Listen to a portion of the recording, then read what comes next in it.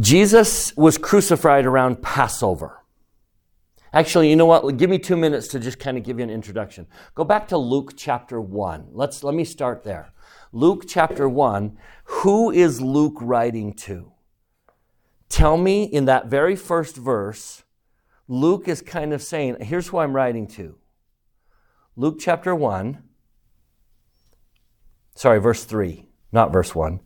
It seemeth me good, having had perfect understanding of all things from the first, to write unto thee in order, most excellent Theophilus. Now, that may have been someone's actual name, but if you break that word down, Theo, which means God, Philos, which means lover, it means lover of God.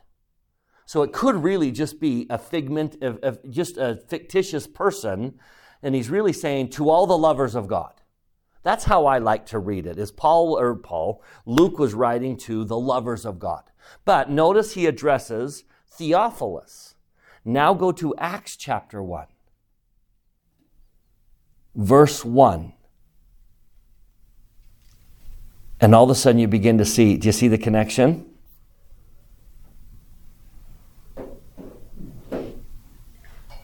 So what would that suggest? Who's writing the book of Acts? Luke. He's writing to the lovers of God. Luke. So there's Luke, and then there's the second book of Luke, which is Acts. So we believe Luke is the author of Acts. Now, what follows Acts? Epistles. Now, the epistles in the New Testament, here's the dumbest thing in the world. I love the King James writers. I love the people who put the Bible together. But this was dumb, okay? They ordered the epistles by size. So why does Romans come first?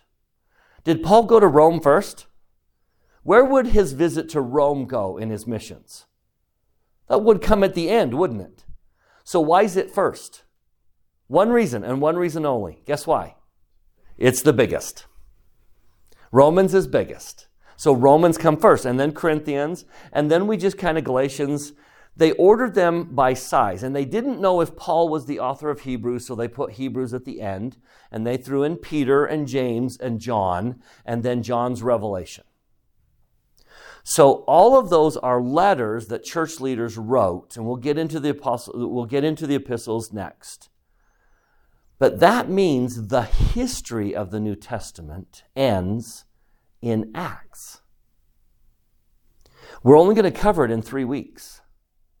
We're going to cover the whole history of after Jesus in the book of Acts. So turn to the very end of Acts. Let's go to the last chapter of Acts. And let me show you how it ends. Chapter 28, Paul is in Rome. Actually, he's on his way to Rome. He's in Rome speaking to the Jews that are in Rome. And he has one last message for the Jews in Rome. Now go to the very end. Look at verse 28. Here is how the history. Now, this gets lost in the fact that we now do Romans and then Corinthians and all the epistles, and we think that Revelation is the last piece of history. No, the history ends in the book of Acts. Everything else are epistles. And the very end of the history... Yeah. Uh-huh. Okay, there's your key class. Okay, I'll bring it back. You bet. So the last thing that Paul does, notice verse 22. What does he say? Be it known therefore unto you that the salvation of God is sent unto the Gentiles, for they shall hear it. So the very end of the history, Paul basically says, I am taking the gospel from you and giving it to the Gentiles. Joseph, come quickly and take it. And that's us. We are the Gentiles who have been given the gospel in the very end to prepare for the coming. So do you see that transition? So that's why Acts is significant, because it's the history A lot of it are Paul's missions because Luke is going to accompany Paul on several of his missions. So clearly we don't get a lot of Peter, but we get a lot of Paul because Luke is with Paul and Luke's the one that's writing this. So, brief overview, that's the book of Acts. But let's start in chapter 2. Turn with me to Acts chapter 2. The day of Pentecost. So Jesus was crucified around Passover.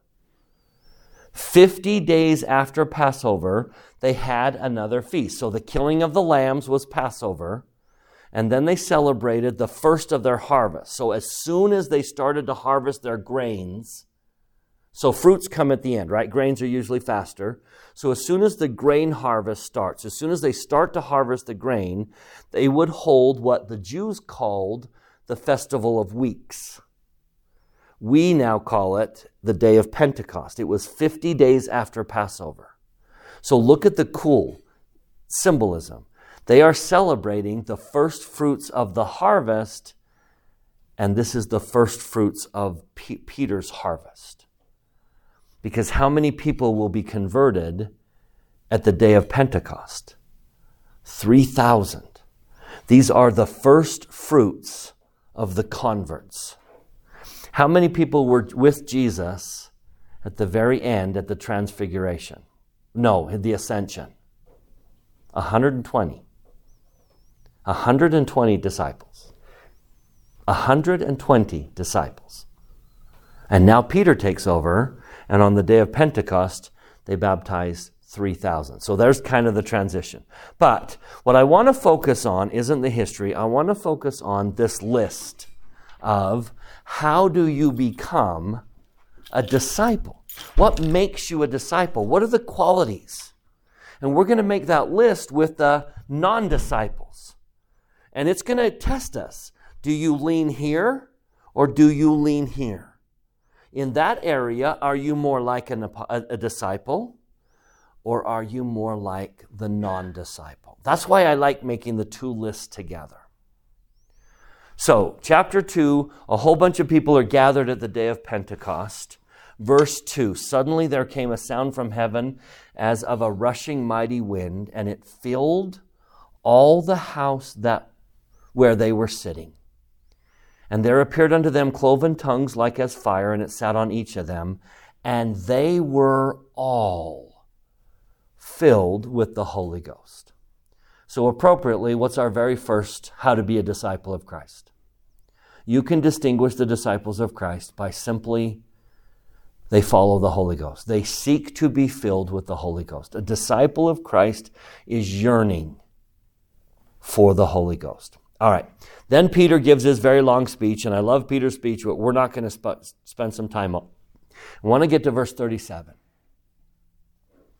Sometimes church leaders say things that are rebuking to us and prick our hearts. Sometimes disciples and church leaders and people with important keys have to tell us that we're doing something wrong. Parents have to discipline and correct. Sometimes bishops have to call you to repentance. Sometimes prophets have to call the church to repentance. So here's the question. What do you do when you're pricked in your heart? What is your reaction when you are called to repentance?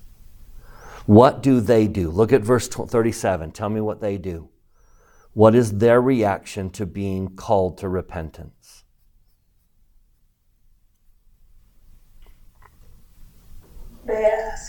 They ask what? What shall we do? What shall I do? Do you see that attitude of a disciple? Let me tell you a great story. It's kind of a tradition. We can't necessarily find it written down, but if you are anyone a Brigham Young descendant, this story is told over and over and over again among the descendants of Brigham Young. I can always tell a Brigham Young descendant because they're the first person to tell the story. There's a story told of Joseph Smith in a meeting, conducting a meeting, and asks Brigham Young to stand up in the audience and rebukes him for something he didn't do. I mean, severely rebukes him. How dare you, blah, blah, blah, blah, blah. And when he was over, every eye was on Brigham. What's he going to say? Brigham Young simply says, Joseph, what would you have me to do? What would you have me do? Brigham Young, or Joseph Smith, bursts into tears, runs down and hugs him and says, Brigham, you passed. And that's the story.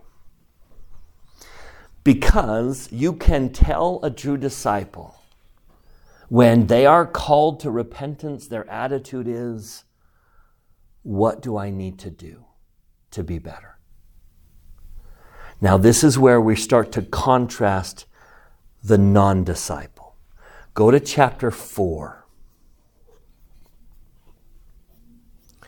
Let me show you how. Look at verse 16. Acts chapter 4, verse 16. They say the same question. They use the same words initially, but they add to it. When they are pricked in their heart, tell me what happens. Instead of, what shall we do? What is it? What shall we do to these men? In other words, how do we get rid of the accusers? They are offended. Nephi says, the guilty taketh the truth to be hard, for it cutteth them to the very center. So here's kind of the contrast. When you are rebuked, even by the Holy Ghost, when you are told you're doing something wrong, do you have the disciples' attitude, what should I do? How do I get better? Or are you offended and want to attack and want to take issue and attack the person who's criticizing you? Do you see that contrast? The disciple versus the non-disciple. I just think that's so fascinating. What shall we do to these men? And one of them is, what shall we do to change? All right, back to chapter 2. We're going to jump back and forth as I want to contrast a couple of these. So pricked in their heart, what shall we do? Versus cut to the heart, what shall we do to these men? All right, verse 38, Peter says, repent and be baptized. Disciples of Christ, repent and make covenants. You can recognize disciples because they are constantly making covenants with Christ. But then verse 40, I think this is a significant. Save yourselves from this untoward generation. Disciples are not afraid to be different. I'm not afraid to be different. Now, I've got to balance that. Let me show you a fascinating little insight. Lehi talks about a straight and narrow path, right? You all know Lehi's dream and the tree and the path. Lehi describes 3 paths that come off the straight and narrow. One of them is the forbidden. Can't even spell today. The forbidden path. Some people leave the path because they're just enticed by sin. But then Lehi mentions another path. He says some people fall into strange roads. I've thought a lot about that. Why would people go down strange roads? Why do people act strange? They need to be seen. I need you to notice me. My value is based on how many people notice me. That's a path off the straight and narrow. It's being strange, doing strange things so that I'm noticed. But then Nephi adds one more path, and he calls it the broad road. Why would we make a broad road? Why do we make big, wide roads? Did you hear they're going to widen 90th South? Oh my gosh, the construction's going to drive me crazy. They're going to widen 90th South. as if it's not broad enough. Why do we make broad roads? Yeah, real broad roads. So more people can go. So what's this path? Tell me what's the broad road off the straight and narrow. The path that everyone is going down. The path of being like everyone else. So there's a balance here between I don't need to be seen and I don't need to be like everyone else. I'm not the person who has to be noticed, but I'm also not the person afraid to be different. Save yourselves from this untoward generation. I'm not afraid to stand up and be different. Now, on our non-disciple list, go to chapter 4. They don't know what to do with Peter and John. No, go to chapter 5. Sorry, go to chapter 5. They don't know what to do with Peter and John. They don't want John preaching, but they don't know what to do. And so, where is it?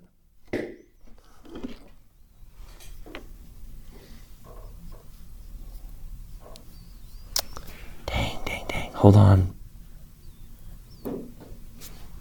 Maybe it is in 4. I can't find it in 5. Oh, there it is, 21, 4:21. Duh. So they don't know what to do with John and Peter. They don't want them preaching in the name of Jesus. They stop preaching in the name of Jesus.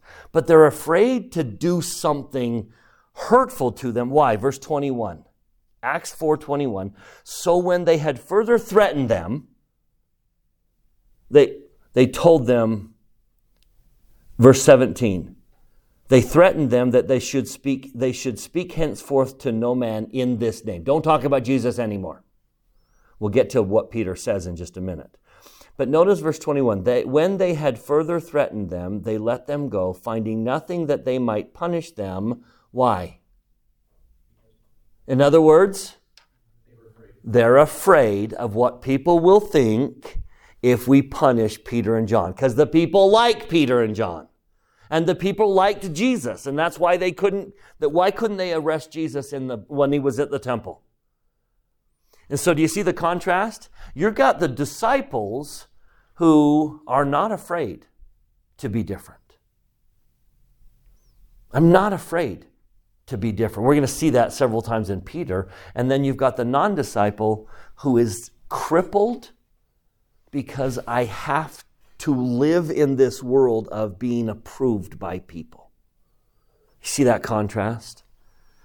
And so I would ask, are you one of those that is terrified of being different than the crowd and standing out because you might draw some attention?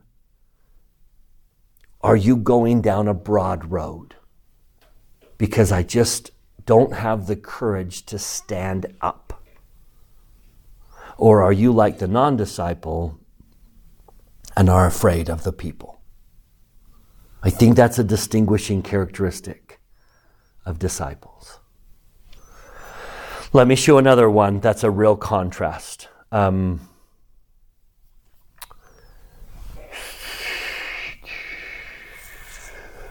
let me continue the list. We'll pause in just a minute, but let me just continue the list. Go back to chapter 2, verse 41. Here's another contrast. Tell me how disciples receive direction and instruction. Chapter 2, verse 41. How do disciples receive instruction? How do disciples respond when the prophet speaks and tells us to change? I mean, President Nelson's talk last conference was a huge rebuke, right? I mean, it was a major rebuke. What was he saying? Be nicer, wasn't he? Stop being mean.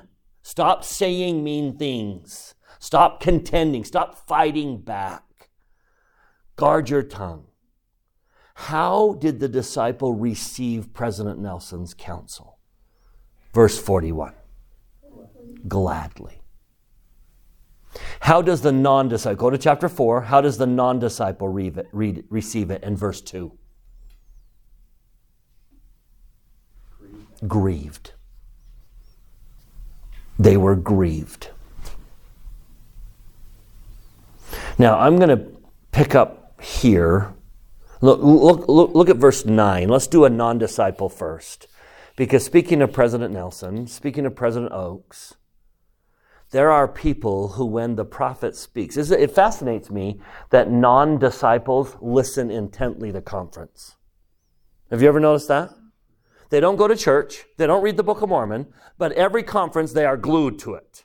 Because why? Look at verse 9. Look at verse 9. Tell me what the non-disciple is doing. Examined of the good deed done. The non-disciple is sitting on the edge of their seat, hoping they say something that I can use to attack them. So you've got the disciple saying, what do I need to do? How do I change? I receive it gladly. And then you've got the non-disciple who is grieved and examines good deeds. I think it's interesting. I wanted to point out in chapter 2, 41, if you click on received, it says teachable. And then when you go to chapter 4, it's like they couldn't learn it, so it's almost like they were experiencing godly sorrow because they want to, even though they feel, I don't know how to explain it, like it's almost like a jealousy type of point of view. Isn't that interesting? They couldn't wrap their head around what the other disciples were learning. Yeah. It's like when people claim that we think we're better. Right. That's what how did you get that out of what we just said? But can I use it similar? But let me use a kind of an interesting illustration. You guys ever read the Chronicles? You know I love C.S. Lewis. Have you ever read the Chronicles of Narnia? The first one is the creation of Narnia. It's not Lion, the Witch, and the Wardrobe is second. The first one is the magician's nephew. And it's the idea of how Narnia is created. Now, two young people come into Narnia, and one of them brings his cranky old uncle who's into magic. His name is Uncle Andrew.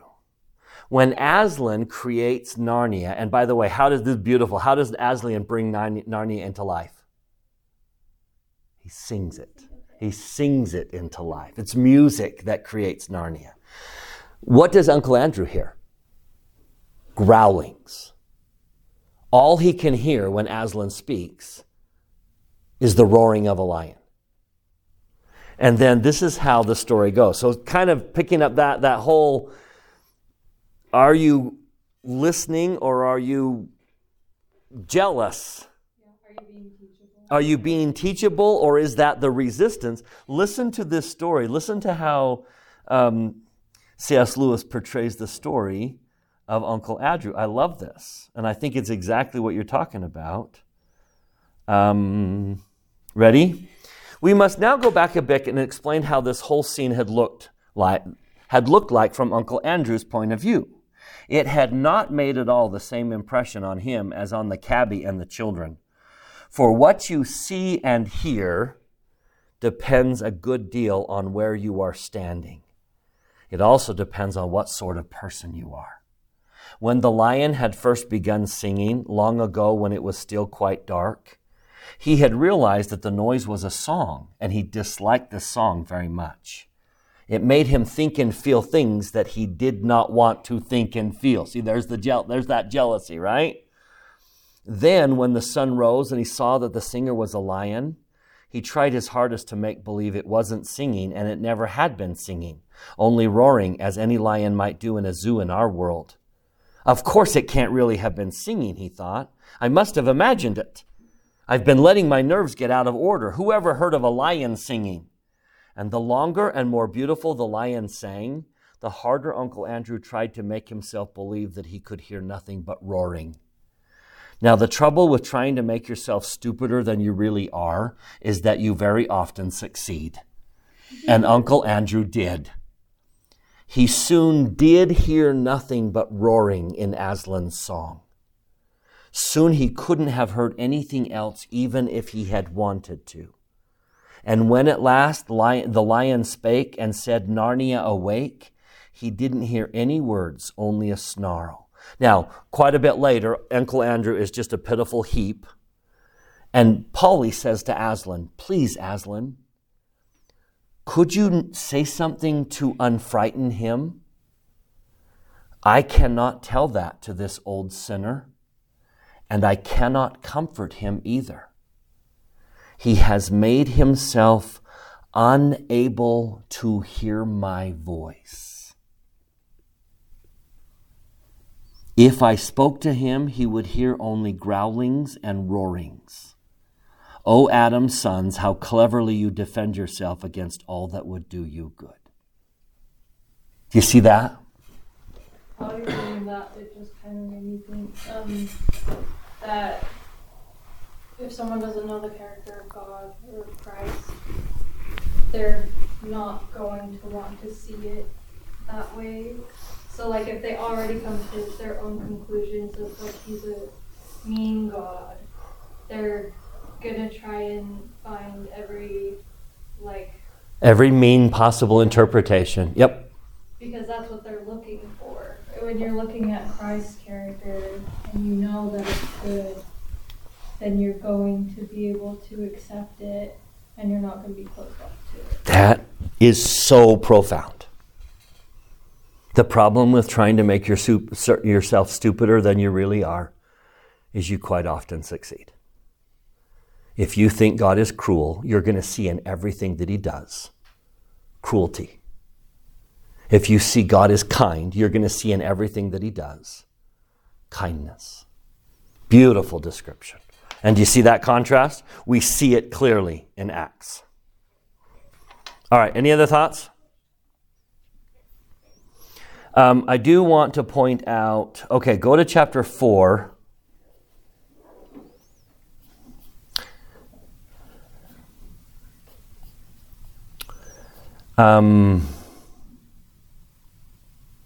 Verse 11. This is a beautiful moment of Peter. Now, do you remember the Peter who denied knowing Christ 3 times? Fast forward just a few days, a few weeks. And Peter stands up and says in verse 10, be it known unto all you and to all the people of Israel that by the name of Jesus Christ of Nazareth, whom ye crucified, whom God raised up from the dead, even by him does this man stand here before you whole. That is the new Peter. This is the same one who denied, I don't know him. And now he stands up and says, be it known to all of you that we did this in the name of Jesus, whom you crucified. But then he says in verse 11, now here's my point. This is the stone which was set at naught. Let me write 2 phrases on the board. One phrase is set at. New Testament is O, right? The Book of Mormon is A. Is it an O here? Okay.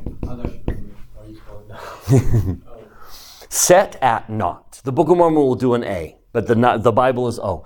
Set at naught. So think about that phrase. Set at naught. Jesus is the stone which was set at naught of you, builders, which has become the head of the corner. Wicked people, the non-disciple, will set sacred things at naught. Turn with me to 1 Nephi chapter 19, verses 7 through 9. We got to read 9. 7 and 9. I guess we can skip 8. But we got to read 9. You can't read 7 without reading 9. So notice what the non-disciple does. Okay, who wants to read 7? Beautiful verse. 1 Nephi 19, 7 and 9. Got it? 7 and 9. I got both of them? Yep. Okay. For the things which some men esteem to be of great worth, both to the body and soul, others set at naught, and trample under their feet. Yea, even the very God of Israel do men trample under their feet. I say trample under their feet, but I would speak in other words. They set him at naught, and hearken not to the voice of his counsel. Now jump to 9. And the world, because of their iniquity, shall judge him to be a thing of naught. Wherefore they scourge him, and he suffereth it. And they smite him, and he suffereth it. Yea, they spit upon him, and he suffereth it, because of his loving kindness and long-suffering toward the children of men. So you are setting something important at naught. Don't set at naught. Now, totally different concept using very similar words. Turn back to Acts, but go to chapter 5.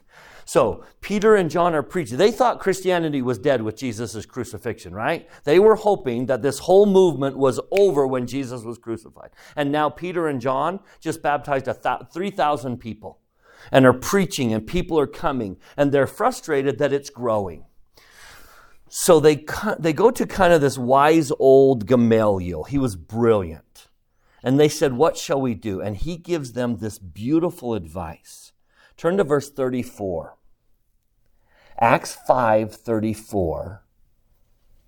There stood there up one of the council, a Pharisee named Gamaliel, a doctor of the law, had in reputation among all the people, and commanded to put the apostles forth a little space, and said unto them, Ye men of Israel, take heed to yourselves what you intend to do as touching these men. For behold, before these days rose up Theudas, boasting himself to be somebody, to whom a number of men, about 4,000, joined themselves, who was slain, and all, as many as obeyed, were scattered and brought to naught. In other words, it just went away. It was brought to naught. And after this man rose up Judas of Galilee in the days of the taxing, and drew away much people after him. He also perished, and all, even as many as obeyed him, were dispersed. Now therefore I say unto you, refrain from these men, and let them alone. For if this counsel or this work be of men, it will, that's my other phrase, come to naught. Meaning what? It'll just disappear. It's just going to die. It's just going to go away. If it's of men, it will come to naught. If it's of God, you can't fight against God. So leave them alone. Because either way, you can't win, right? If it's of man, it'll disappear. It'll come to naught. If it's of God, you can't fight against God. So you just can't win. So leave it alone.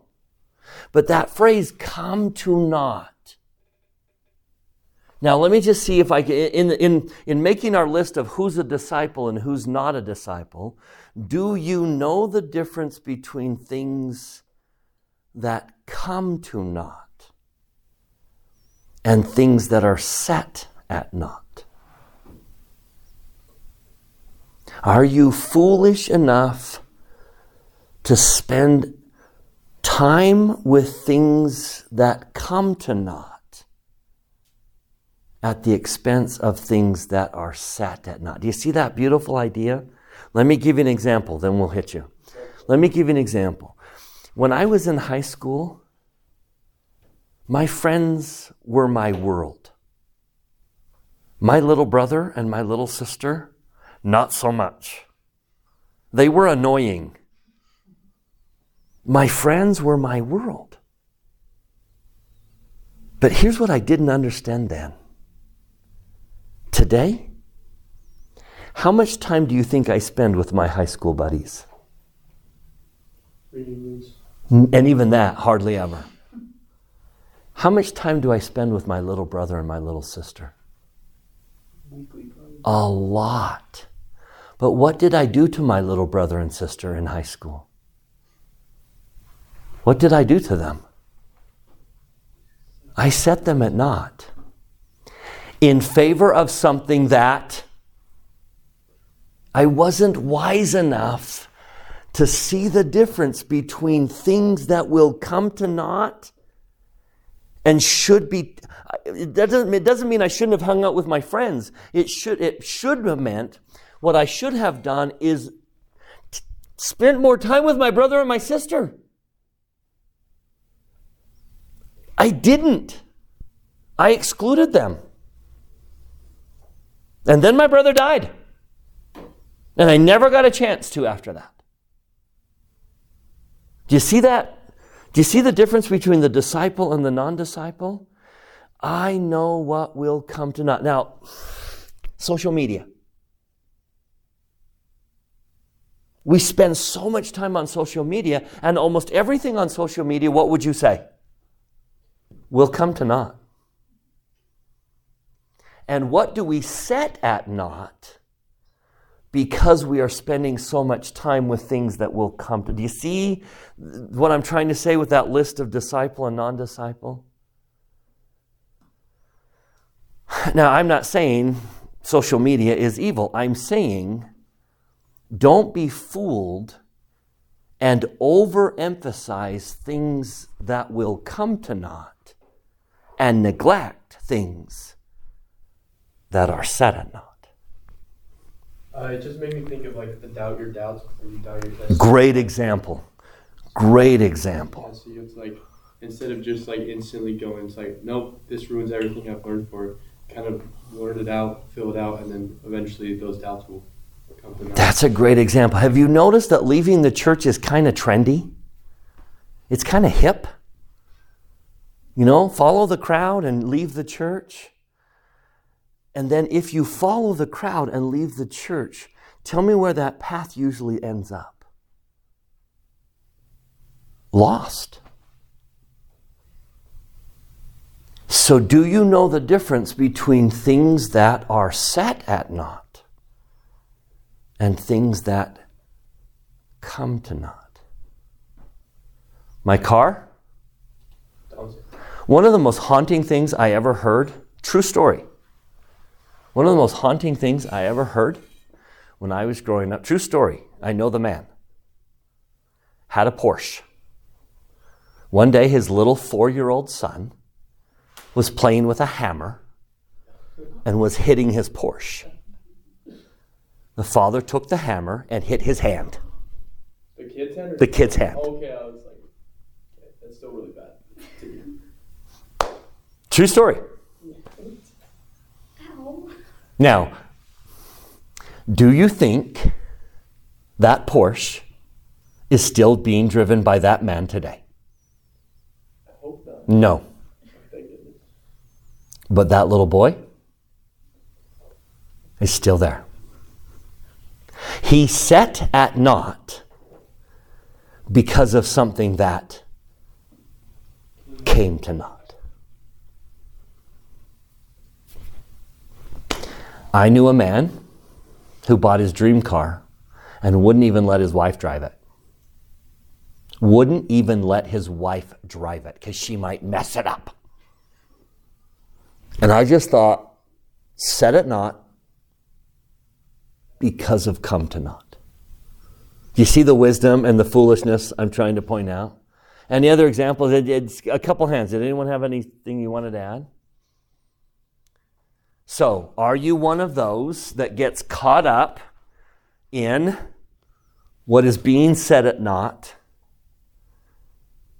and overinflate something that's going to come to naught? Have you ever watched a movie and afterwards you were mad at yourself thinking, I just wasted 2 hours of my life. I am no better now because I watched that movie. I could have done something much more productive than watching that movie. That movie came to naught. Now, I think there's great value in entertainment and laughing and being together. And my wife and I love summertime where we watch a movie almost every night because we can sleep in the next day and she picks one, I pick one, and it's kind of a bond. I get that. But there are movies that are just complete wastes of my time. And then there are things that I've set at naught that would be tremendously beneficial in my life. You see that difference? Okay. Let me show you another one. I'm just trying to show the contrast. Let's go to the end of chapter 4 where they live the law of consecration. Verse 32, chapter 4, verse 32, they were of one heart and one soul, neither said any of them that aught of the things which he possessed was his own. Everything I am, Everything that I have is God's. And if God wants it, he can take it. And if we need it for his purposes, you bet. Verse 34, neither was there any among them that lacked, for as many as were possessors of lands or houses sold them, and brought the prices of the things that were sold, and laid them down at the apostles' feet, and distribution was made unto every man according as he had need. There's an attitude among consecrated disciples that says, I don't need that, you take it. It's called the law of surplus. The law of surplus is, this is what I need. Now, if in January, I bring in this much, how will we live the law of consecration? Let's talk long-term law of consecration. We've consecrated. I've received my stewardship. Now, what do I do the next? I don't consecrate again. I don't make more than one consecration. I give everything I have to the church, and then I receive a stewardship. And then what happens? Well, we live the law of surplus. So let's suppose this is what I need for myself and my family. And in January, this is what I take in. What do I do with that? That's what I give to the church. It might be 10%. It might be 20%. It might be 2%. I just give the church what I don't need. Now, what happens if in March I bring in that much? And I don't have quite enough. Now what happens? Then the church provides this much. We just live the law of surplus. And we just give the church all that I don't need. Now, isn't that something we could live today? I could just simply say, look, I have time or talents, or I don't have money. I'm a teacher with 10 kids. I don't have surplus money.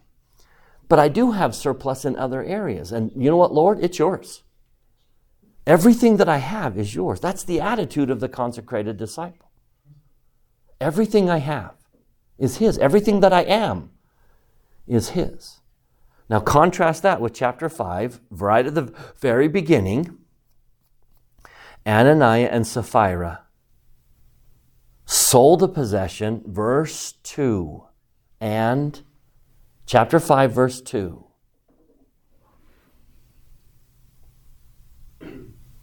Kept back part. I'm unwilling to give him everything. I hold back. The non-disciple is just not fully committed.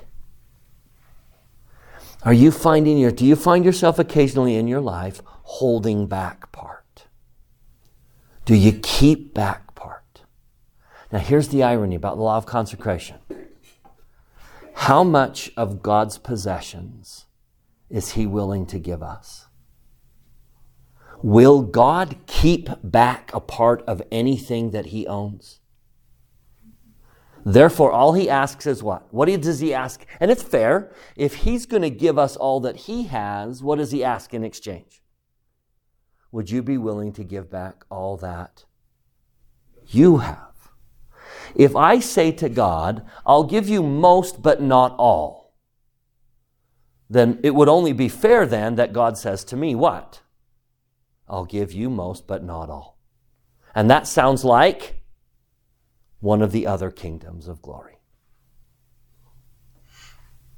I'll give you most but not all. To whom does God give all?